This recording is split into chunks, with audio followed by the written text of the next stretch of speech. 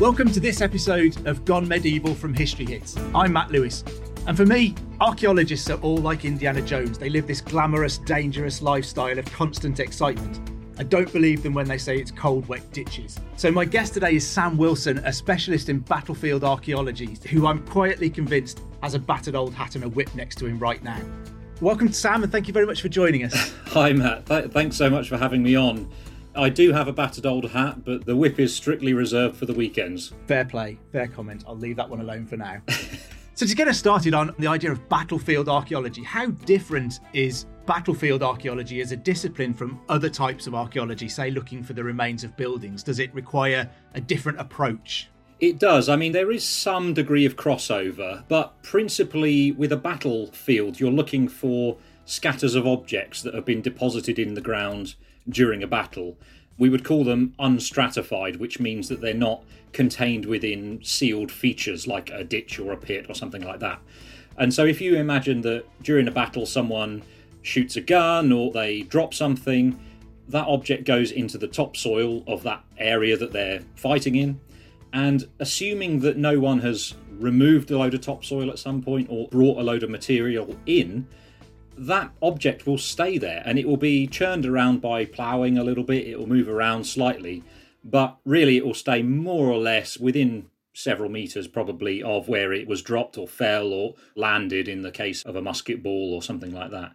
And so we're really looking for those objects and, more importantly, the scatters of them, the sort of wider picture. An individual object is interesting, but really we're interested in the overall scatters of objects across a landscape.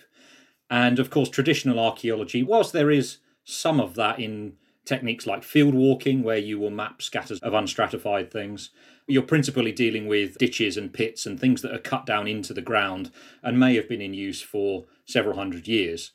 Of course, the crossover comes when on a battlefield someone decides to dig a defensive ditch, or you're dealing with burials or something like that. So there certainly is a meshing of the two, but the primary sort of form of evidence we're dealing with on battlefields is this unstratified artefact scatter. So are farmers with their ploughs your friends or your foes? Do they throw things up for you to find, or do they move stuff around frustratingly for you? A bit of both, and in part it depends on what the crop is. So there's been some really interesting experiments done by Dr. Glenn Ford on how objects move on battlefields through the soil depending on which crops are in the field.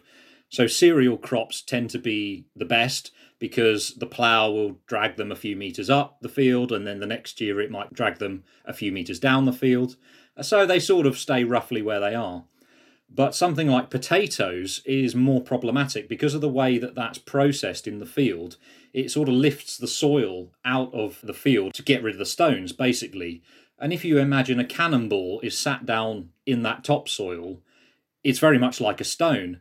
And so potentially, when you've got potatoes in a field, it can be removing fines from that field. So it can be quite problematic, particularly the larger objects like artillery rounds and so on. And if you think about Bosworth project that we might well discuss in a bit, but the primary form of evidence there were artillery rounds from the battle. So if you imagine all of those are removed, you're really left with very little. So it can depend, really. The sort of positive to that is that when fields are under crops, is that the topsoil is turned over regularly, which means that objects are constantly brought to the surface so you can find them with metal detectors. If you're dealing with a pasture field that's been pasture for 300, 400, 500 years, then the objects will tend to sink down through that and often will move outside the range of a metal detector, meaning you can't find them, basically. That's fascinating. It would never have occurred to me that the type of crop in the field would have made a difference to how the finds might be uncoverable or moving around the field. It's fascinating. So when you get to a battlefield, how do you decide where to sink a trench with all these scattered remains? Like a building, I guess you have a plan of what it would have looked like. How do you decide where to sink an initial trench? So is there lots of investigation that goes on beforehand in the archives and the accounts of the battle? Are written sources sort of useful, or can they be a hindrance because they introduce a little bit of mythology sometimes, don't they? Exaggeration and things like that. Yeah, exactly. So you certainly have to treat the written sources with some care, but there are really two main elements that precede the fieldwork stage of a project, and that is looking at the historic landscape and trying to reconstruct the landscape of the battle, i.e. if we're dealing with the Battle of Bosworth, what was the landscape like here in 1485? And that will principally be through looking at historic maps, and that can kind of get you back so far. Medieval maps, obviously, they don't really exist for many areas, and they're not very accurate in comparison to later maps where they do exist. So that can get you back into maybe the 18th century. But you're also looking at deeds and documents to do with land holdings that talk about the size of land parcels, what they were used for, any sort of historic information. And you can quite often trace that back a little bit further.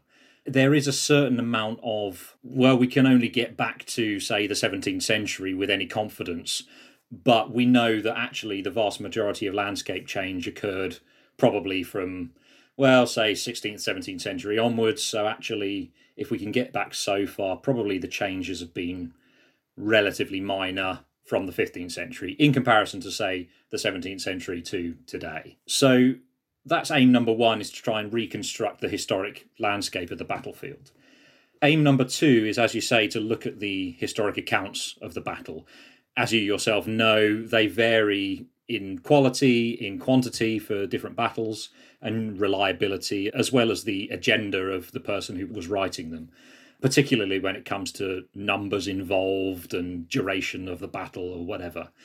But what you can find quite often is, particularly in the contemporary accounts, which haven't been copied from elsewhere, once you get into the 16th and 17th century, they tend to sort of copy each other a little bit. But if you've got some contemporary accounts or near contemporary accounts, quite often they will give you little clues as to where the battle was fought. They frustratingly never name anything really accurately, but they'll say the army marched down the road or the highway or the king deployed on the hill or something kind of a bit vague like that. But then you can look at your historic reconstruction of the landscape and you can say, here's the main road that we have worked out. It was most likely there in the medieval period. And we've got a hill, which we know is still a hill, and it was a hill. And it also coincides with this area that we know was common land. So there'd be room for an army to deploy there. So maybe this is where we want to start looking. So that can then lead you to your starting point, basically. The other thing that feeds into that is any known evidence from the vicinity that's already been recorded. And usually for a battle, that might be metal detectorists who found, 20 years ago, someone found a cannonball over here, or someone found some musket balls in this field, or whatever it is. So all of that evidence really then leads you to the starting point of, this field seems like a likely spot. Let's do some surveying in there, some metal detector survey, and we'll see what we find. And then you go through this whole process of adapting the strategy very much as you go along based on the results. There's kind of a certain amount of preparation, but then it's suck it and see once you actually get out into the field. Yeah, really, that's what it boils down to. Yeah, absolutely. Do you ever find that sort of local legends help? Because I think sometimes these things linger around in the popular imagination in a local area. And are they usually red herrings, or do you sometimes find that there is knowledge there that hasn't ever been written down that you could have tapped into in any other way? It's a difficult one. Yeah, I mean, you always have to treat local stories with a bit of a pinch of salt, but there are often reports as well of, in the Victorian period, some workmen found a load of bodies while they were digging this pond, and you go, that's sort of near where we think the battle might be. But of course, once you start delving into it, you can never track down what happened to the stuff that they found. You can never verify what they found. So they always remain this sort of slightly vague idea, really. You can never prove it. And even stories that have come from, I found such and such in that field over there 20 years ago. Sometimes even that can't be that reliable, because either the people have forgotten the exact location, or maybe not, or they've misinterpreted what they found, or, there can be any number of factors in play. So it sort of can be useful in one way, in that it can be another indicator of where you might like to look, but it's very difficult to verify the validity of anything, unfortunately. It's a bit like fishermen, I suppose, isn't it? Everyone gets down the pub and suddenly the musket ball becomes a cannonball, becomes something even bigger, and exactly, it all gets a little bit out of hand. Exactly. And it's a bit of Chinese whispers as well. And you go, oh, yeah, Dave, yeah, he said he found a load of stuff over there. And, oh, he's dead now. But, yeah, I'm sure it was over there. All this stuff, yeah, just sort of snowballs and it becomes something different from how it started. Yeah. So when I wrote this question, I didn't realise quite how rude it probably sounds to you. So I wrote the question, why is battlefield archaeology important? And then I thought, that's a really rude thing to ask Sam, who is a battlefield archaeologist. I didn't mean it to be that rude. I think it's a valid question. What I was really getting at was, what can battlefield archaeology tell us that the written sources and the accounts of the battle can't tell us? I mean, that's a very valid question, I think. And really what it can tell you is precisely where things happened. You cannot argue with the physical evidence in the ground. And of course, contemporary accounts of battles will contradict one another. They'll disagree on certain points, particularly if you're dealing with a slightly later battle where you have a huge amount of written sources. Say, for example, the Battle of Waterloo. You've got hundreds and hundreds of accounts, and they all sort of subtly disagree with one another. Even people who are in basically the same location will disagree with one another. I suppose a written account is always introducing a subjective perspective of the battle, isn't it? Precisely. They only saw what they saw from their point of view, and the other side were always the baddies and we were always the goodies. Exactly, and you're dealing with the fog of war and the fear, chaos. What one person thinks is, oh, it was a mile away. Another person thinks, oh, it was 2 miles away, or it was half a mile away. And as we've seen from the work done at Bosworth, what's become the accepted site, actually, the archaeology completely disagrees with it. And as we start to explore more battlefields archaeologically, we're starting to see that a bit more as well. I'm involved with a project at Stow-on-the-Wold with the Battlefields Trust, and we're currently sort of still working on it. But all the evidence we've got thus far is suggesting that the battle is in a completely different location, really, from the one that's been traditionally accepted. So we still need to do a bit more work on it. But until you investigate these things, you don't actually really know. And relatively speaking, in comparison to other archaeological sites across the country, Roman villas or hill forts or whatever, relatively few have been investigated through archaeology, because battlefield archaeology as a discipline or a sub-discipline of archaeology, and more widely conflicts archaeology, it's very new in comparison. It really only got going in the 1980s. So it's sort of lagging behind in that we just haven't covered the ground as much as other facets of archaeology. So I think it can add quite a lot, really. Fabulous. Yeah, we've had lots of problems with people trying to build on battlefields, haven't we, recently, particularly at Bosworth and Tewkesbury. Lots of planning applications going in for people wanting to build electric car test track at Bosworth. Yeah. Do you think things like that are useful because they will do archaeology as part of what they're doing, or is losing that piece of battlefield worse than having a bit of a survey done while they build on it? That's a very difficult question, really, isn't it? It's very much a double-edged sword development, and it of course depends, I suppose, on which parts of the battlefield you're talking about. Are we talking about where the main engagement happened, or are we talking about something peripheral and dealing with the physical landscape or the general setting of the battlefield, that sort of thing? So I'm not quite sure which side of the fence I come down on, really, because I do quite a lot of work in commercial archaeology, which is related to development as well, as most of the archaeologists in the country really do. What I think is important in this scenario, if bits of the battlefield are going to be lost, and there's not a lot anyone can do about it in many cases, then the key thing is doing the archaeology properly, and having a proper strategy in place to get maximum information, because it's a one and done. You're not going to get a chance to do it again. I think it's a shame when we do lose bits of battlefields. I'm also a trustee of the Battlefields Trust, so, I'm, of course, an advocate for protecting battlefields and the setting of battlefields. But on the flip side of that, because there's so little money, really, to do research on these sites, actually, a little bit of development here and there can advance the archaeological knowledge at the very least. I'm not necessarily saying it's a good thing, but some archaeological results can actually help in future and can potentially help protect things in future, because actually when we did that development over there, we know that the archaeology was actually quite good and we found quite a lot from the battle. So now someone's trying to build next door, will actually argue more strongly that, look, this really shouldn't be built on, because look at all the results you had there and it's now destroyed. and the battlefield's getting smaller and smaller. And it's the problem of incremental development on the edges of battlefields, which we have to be careful of, I think. Yeah, I think that was a perfect diplomatic answer. Yeah, I do sort of sit in both camps slightly, so I can very much sort of see the pros and the cons from both sides, if you like. So once you manage to get onto a site and you're looking to sink a trench, what sort of thing are you looking for to help you build up a picture of a medieval battle? What would you expect or hope to pull out of the ground? For something like the Wars of the Roses, we're really after lead shot artillery rounds, because we know that at the vast majority of battles, you've got some form of artillery being used. You've got quite a lot in many cases. You know, Bosworth, supposedly Barnet, which we'll probably come on to in a little bit, and various other battles. So you're looking for those because they're basically easy to find, relatively. If you're on top of one with a metal detector, it will give you a really good signal, basically. So that's object number one that you're after. The other thing that you're really looking for is all the paraphernalia that goes along with the soldier's equipment. So it will be the buckles, badges, spurs, things like that.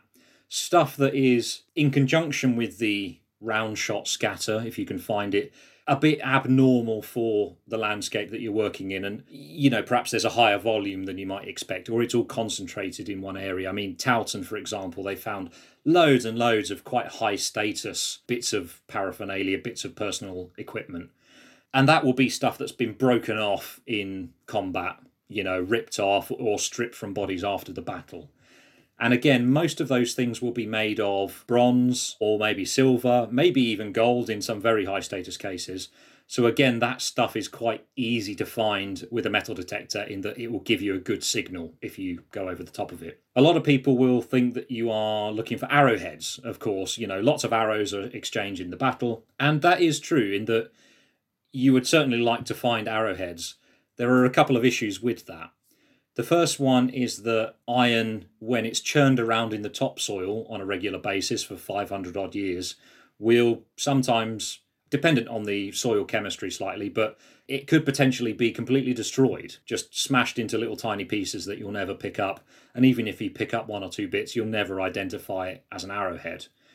Also, in most fields, you will get huge amounts of iron rubbish from tractors and from fences and all sorts of stuff. So the time that it takes you to go through all of that, it just adds a kind of unacceptable time penalty, really. If your funding is limited and your time is limited, you can't afford to spend your entire week or whatever it is you're doing in one corner of one field because there's so much iron there. Towton, again, is a slight exception to that, possibly, through perhaps particular preservation conditions, in that an arrow scatter was located on the battlefield, but that's the only one in the country that's got a known arrow scatter. I think there would be reasonable chance of one being somewhere on the Bosworth battlefield, but it's one of those things that no one's really yet tackled a proper strategy for how do we find this stuff, you know. And there's been some recent research into kind of how objects act based on different soil chemistry and things like that. So it would be nice if we could locate some of these arrow scatters on future, you know, surveys and things. But principally, we're looking at the non-ferrous objects, which are a lot easier to find with the metal detector.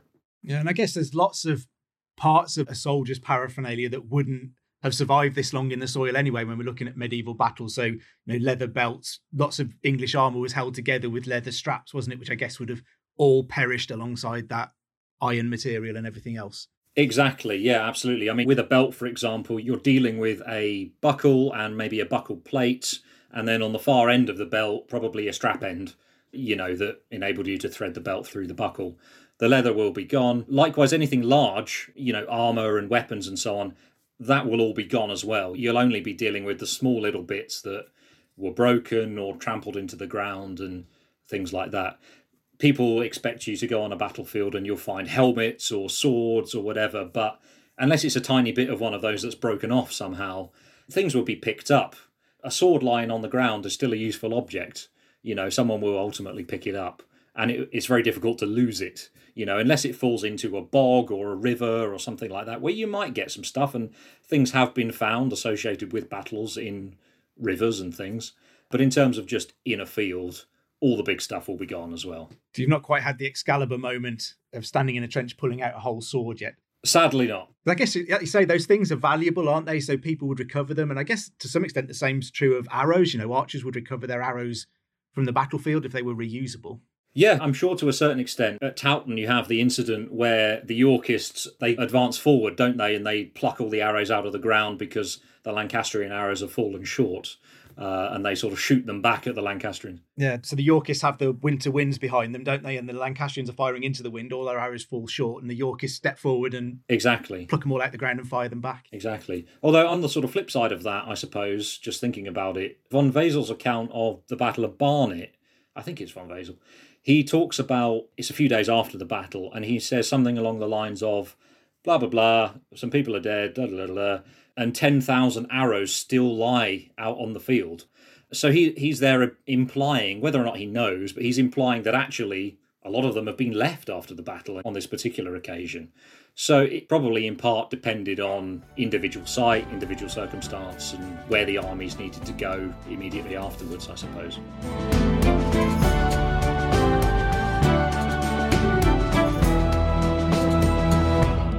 Okay, Tristan, you've got 50 seconds.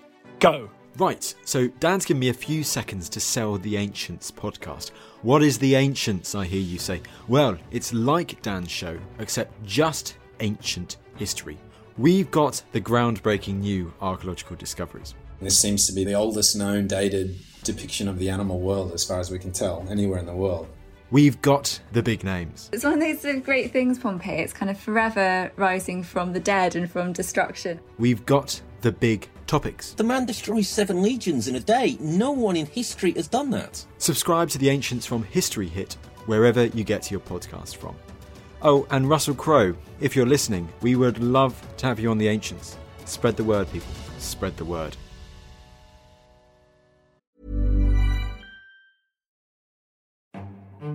This is After Dark, myths, misdeeds, and the paranormal.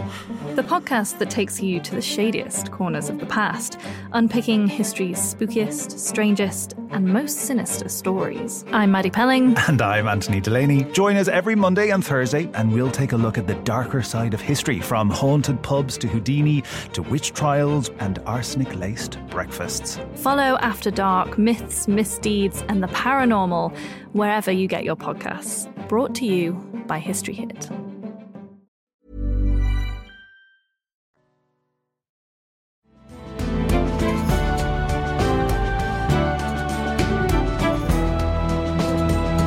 So to change tone, I guess, a little bit and get onto something a little bit gory, is coming across human remains a hazard of battlefield archaeology for you? So I assume that most bodies are taken off a battlefield and buried either in churchyards or mass graves after some battles. But do some of them remain on the sites of the battle? Can you find yourself coming across human remains in any of your trenches? It's possible. It is possible. It's not something that you really go after in terms of looking at a battlefield. And of course, it requires slightly different techniques to find them. But there is always that hazard. As you say, the vast majority probably were taken off the battlefields to consecrated ground somewhere, or alternatively were buried in mass graves on the battlefield somewhere in a sort of concentrated location, as probably happened at Barnet, where they talk about this chantry chapel being built on the site of where the mass graves are. But occasionally they were in mass graves on the battlefield. We know from the Battle of Stoke, for example, back in the 1980s, I think it was, some workmen found a mass grave basically doing some work on the roadside. And that's still out there. No one's actually looked at that yet. There was a bit of very rapid recording done. It was, archaeology in the 1980s. No one really had any time to do anything. That's buried just along the road, probably more or less where they fell fleeing from the battlefield. So, yeah, I think, again, it would depend slightly on the circumstances immediately after the battle. Interestingly, on the battlefield of Waterloo, just to bring it forward to a more modern example, with a charity called Waterloo Uncovered, I've been doing some work out there. I'm one of the archaeologists on the project. We've been doing some work out there for the last 5 years, and we've not found a single mass grave, single burial, apart from an amputation pit where they were chopping off people's legs after, giving them surgery. So even a battlefield that big, and all the work we've done on it for 5 years, we still haven't found one.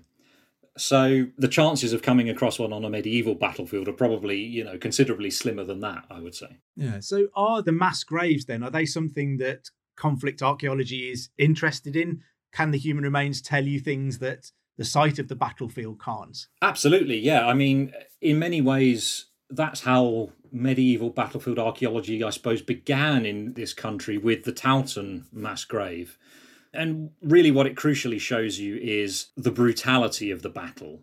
An artillery round or an arrowhead or whatever is a fairly unemotive object, really. You can kind of pick it up and go, bloody hell, that's heavy. I wouldn't like that to hit me. But actually seeing a body, a skeleton that is covered in wounds and is smashed to pieces through various vicious means, it very much humanises it.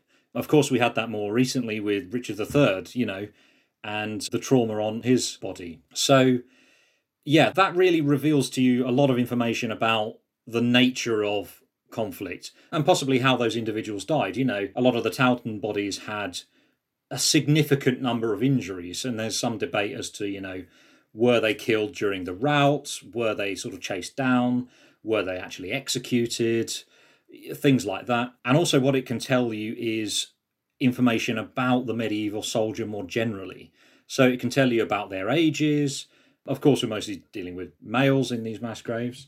It can tell you about their ages. It can tell you about their diets, their general health, what sort of activities they might have been up to and how that might have affected their bodies, general sort of labouring type work or soldiering related injuries that are non-combat related. We saw in one of the Towton burials, actually, that one of the bodies had a severe wound to the side of his face that had healed sometime previously, which could only really have been caused by a bladed weapon. So the assumption there, of course, is that he's actually an experienced soldier. So it tells you something of the mindset, perhaps, of this particular individual in that he'd seen combat before and was still willing to go back and do it again. And I guess some of the brutality, like you say, it humanises it, the brutality that people had lived with, because presumably this guy had been in a battle, received a fairly horrific injury to his face, but had then had to try and go about his normal life and still, make a living in the meantime, and then been called up again to go and fight in another battlefield, not knowing what would happen, and he didn't even make it home from this one. Yeah, absolutely. And he was going to that battle, unlike perhaps some of them, knowing full well what it entailed, so it's quite interesting in that sense. What's the best thing that you've ever found on a medieval battlefield? The most exciting thing I found was an exceptionally large round shot on the Bosworth battlefield. It was, I can't remember the overall weight, it was something like 3.5 kilos or something, but it was almost the size of a melon, It was a large round shot, probably one of the largest guns on the battlefield that day. And in the previous project that Glenford had done, they found another one of very similar size, only the one, but they're probably fired from the same gun, we suspect. And that was just to sort of peel off the topsoil and see this enormous, great round shot lying there. It was quite a moment, definitely. And it's definitely my favourite find from a medieval battlefield, hands down. Yeah, it must have come from a fairly frightening sized gun that made a heck of a bang on the day of Bosworth. Absolutely. I just cannot imagine, the split second of seeing that thing flying through the air towards you, what your thoughts would be. I know the Battle of Barnet has been a project that you've been working on for an awfully long time. So the Battle of Barnet took place on the 14th of April, 1471. It was a major engagement in the Wars of the Roses. What can you tell us about the background of the battle? Who was there? Why is it an important battle? In a nutshell, I suppose, Edward IV, he's come back from exile. He's sort of kicked off the throne. He comes back from exile, lands up in the north on the Humber, and he works his way back sort of down through the country, raising men as he comes. He only lands with a relatively small number, including some Burgundians who Charles the Bold is his brother-in-law, isn't it? He sort of lends him some handgunners and he says, yeah, off you go. And he takes London and basically captures the king. And Warwick, meanwhile, who's basically turned to the sort of Lancastrian side, he's raising armies and he then marches back towards London in an attempt to confront Edward. Learning about this, Edward then takes his army out of London a short way and they meet just outside Barnet, basically, and they have a large battle. These are two of the biggest figures, the biggest characters of the Wars of the Roses, I guess, in Edward IV and the Earl of Warwick coming to blows face to face on the battlefield. It was a pretty major event. Absolutely, yeah. Is the main thrust of the project at the moment to try and locate the battle? Because I think there's some uncertainty about precisely where the fighting took place. I mean, the project is very much wrapped up now, but yeah, the real thrust of the project was to try and locate the battlefields. Like many medieval battlefields, as we discussed earlier, that there are sort of various locations that it could be based on what the accounts say and so on and so forth. And you look at the traditional site in the Hadley Green area, and that's been accepted now for quite some time. But once you start to look at the accounts, it really doesn't fit very well topographically, in terms of where things like the road is, because the road out of Barnet is basically where the road was in the medieval period, more or less. It's slightly shifted now, but more or less. It's very considerate of them to leave it there. Yeah, exactly, yeah. It was basically the highway to St Albans originally. We know where the road is and so on and so forth, but it really doesn't fit very well. I mentioned von Wesel earlier. He's in London at the time of the battle. He's a German merchant in London.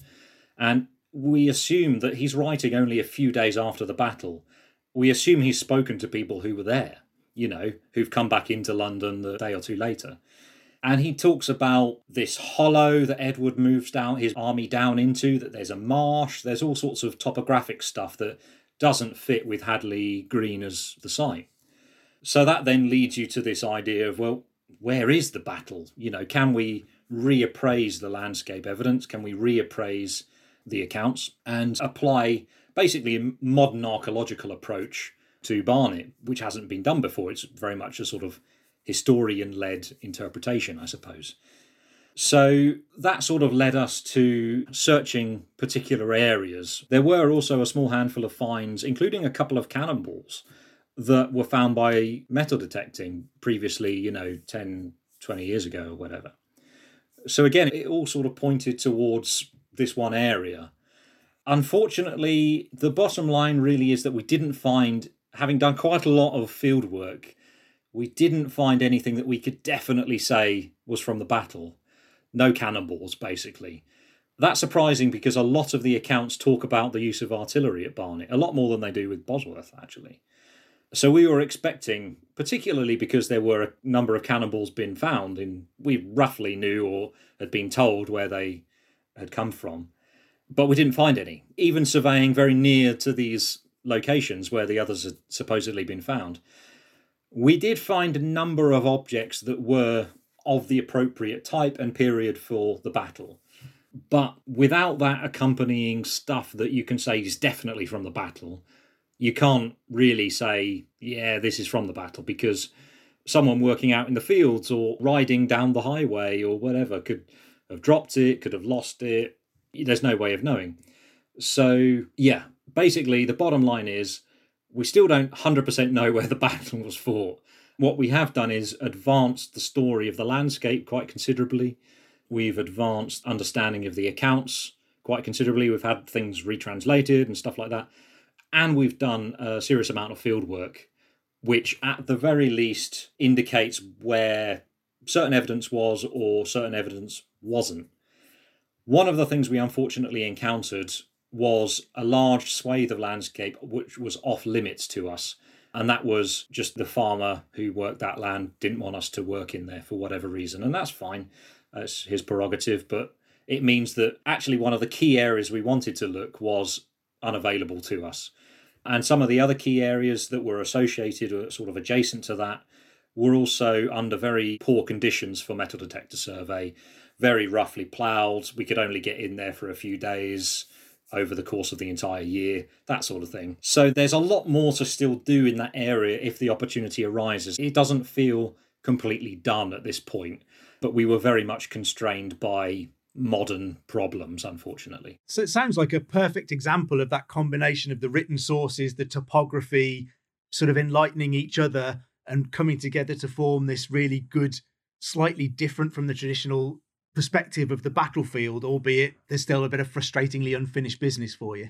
Yeah, absolutely. And this sort of the main alternative that we were looking at, I mean, we were looking at multiple possible areas, but they're all very much nearby one another. We know that it's somewhere in that vicinity, but the big red line that's drawn around the Hadley Green area as the registered battlefield at present, we weren't 100% convinced by it. But probably bits of Hadley Green may be involved, or certainly very close to it. So we're not talking a million miles away, but just topographically, probably somewhere slightly different.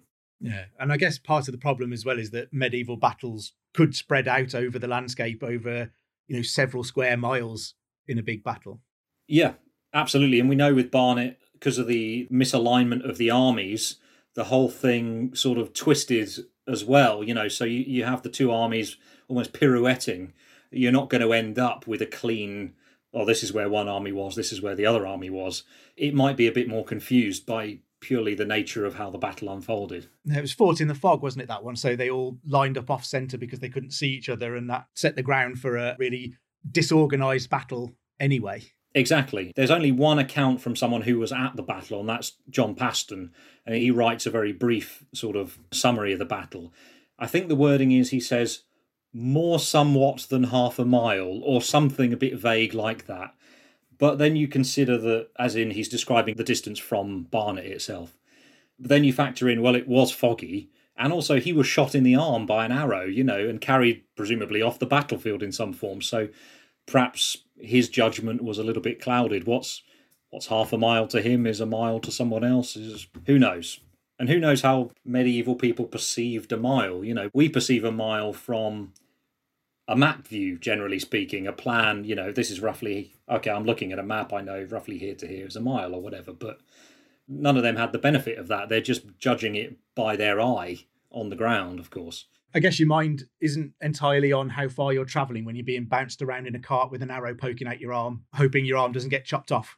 Is the report of that project available for anyone to find online? Yeah, it is. It's called the Archaeology Data Service website. Just stick that in Google. It's basically a massive repository of loads and loads of archaeological reports, thousands of them. And if you search on that website for Barnet Battlefield Project, it should bring you to the page. You have the full report and all the detail. Fantastic. That's the rest of my evening sorted out. And I do have to shout out, it wasn't just me who's doing the project. It was very much a combined effort. It was led by Dr. Glenn Ford at Huddersfield University, as well as Dr. Tracy Partida, who did all the landscape work, phenomenal landscape archaeologist. And we had loads and loads of local volunteers, metal detectorists, people at the local museum, all helping out. So it was very much a collaborative effort. I just happened to be there leading the fieldwork aspect of it. Yeah, sounds like a fantastic project, though. Has lockdown been challenging for an archaeologist? I guess not being able to go out is difficult when your job is to go out and dig trenches. Sort of yes and no. There's kind of two strands, really. Commercial archaeology, i.e. archaeology associated with development and construction, that has not stopped at all, basically, apart from a very brief pause when COVID first sort of hit early part of last year, while companies worked out how to do things safely and so on.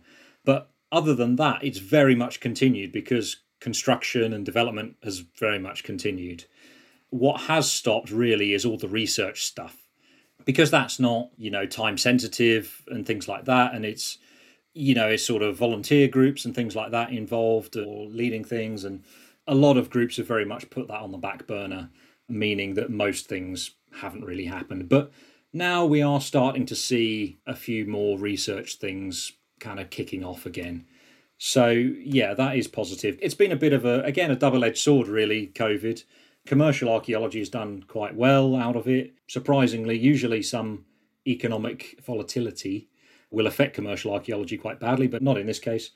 But, yeah, research archaeology very much on pause for a year and a half. So what's next for you? Do you have any exciting projects going on at the moment? Do you have anything lined up? The main one, there's a couple really that I'm hoping to do under the auspices of the Battlefields Trust, and that's finish the work at Stowe that I was talking about earlier. We've just got a bit more to do on that. We're in the process of getting a little bit of funding together for that. And the other one is we're going to do a small amount of surveying at Langport Battlefield, another Civil War battle, where we're just looking at a single field at the moment, but hopefully, if we have some interesting results there, then it might well perhaps lead on to something a bit more significant in the future.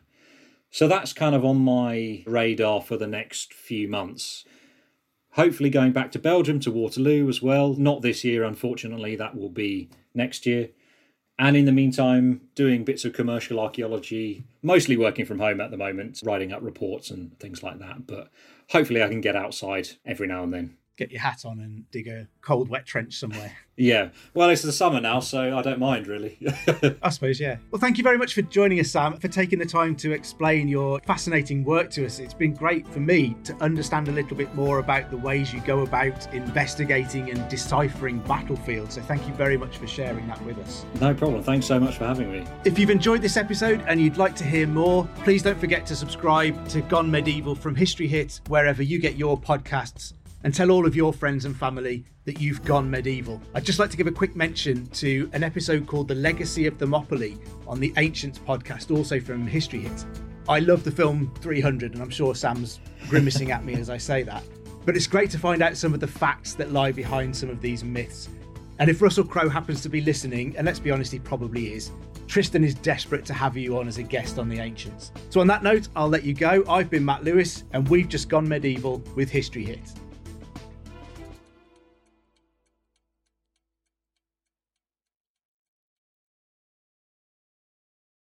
Thank you for listening to this episode of Gone Medieval. Please follow this show wherever you get your podcasts. It really helps us out, and you'll be doing me a big favour.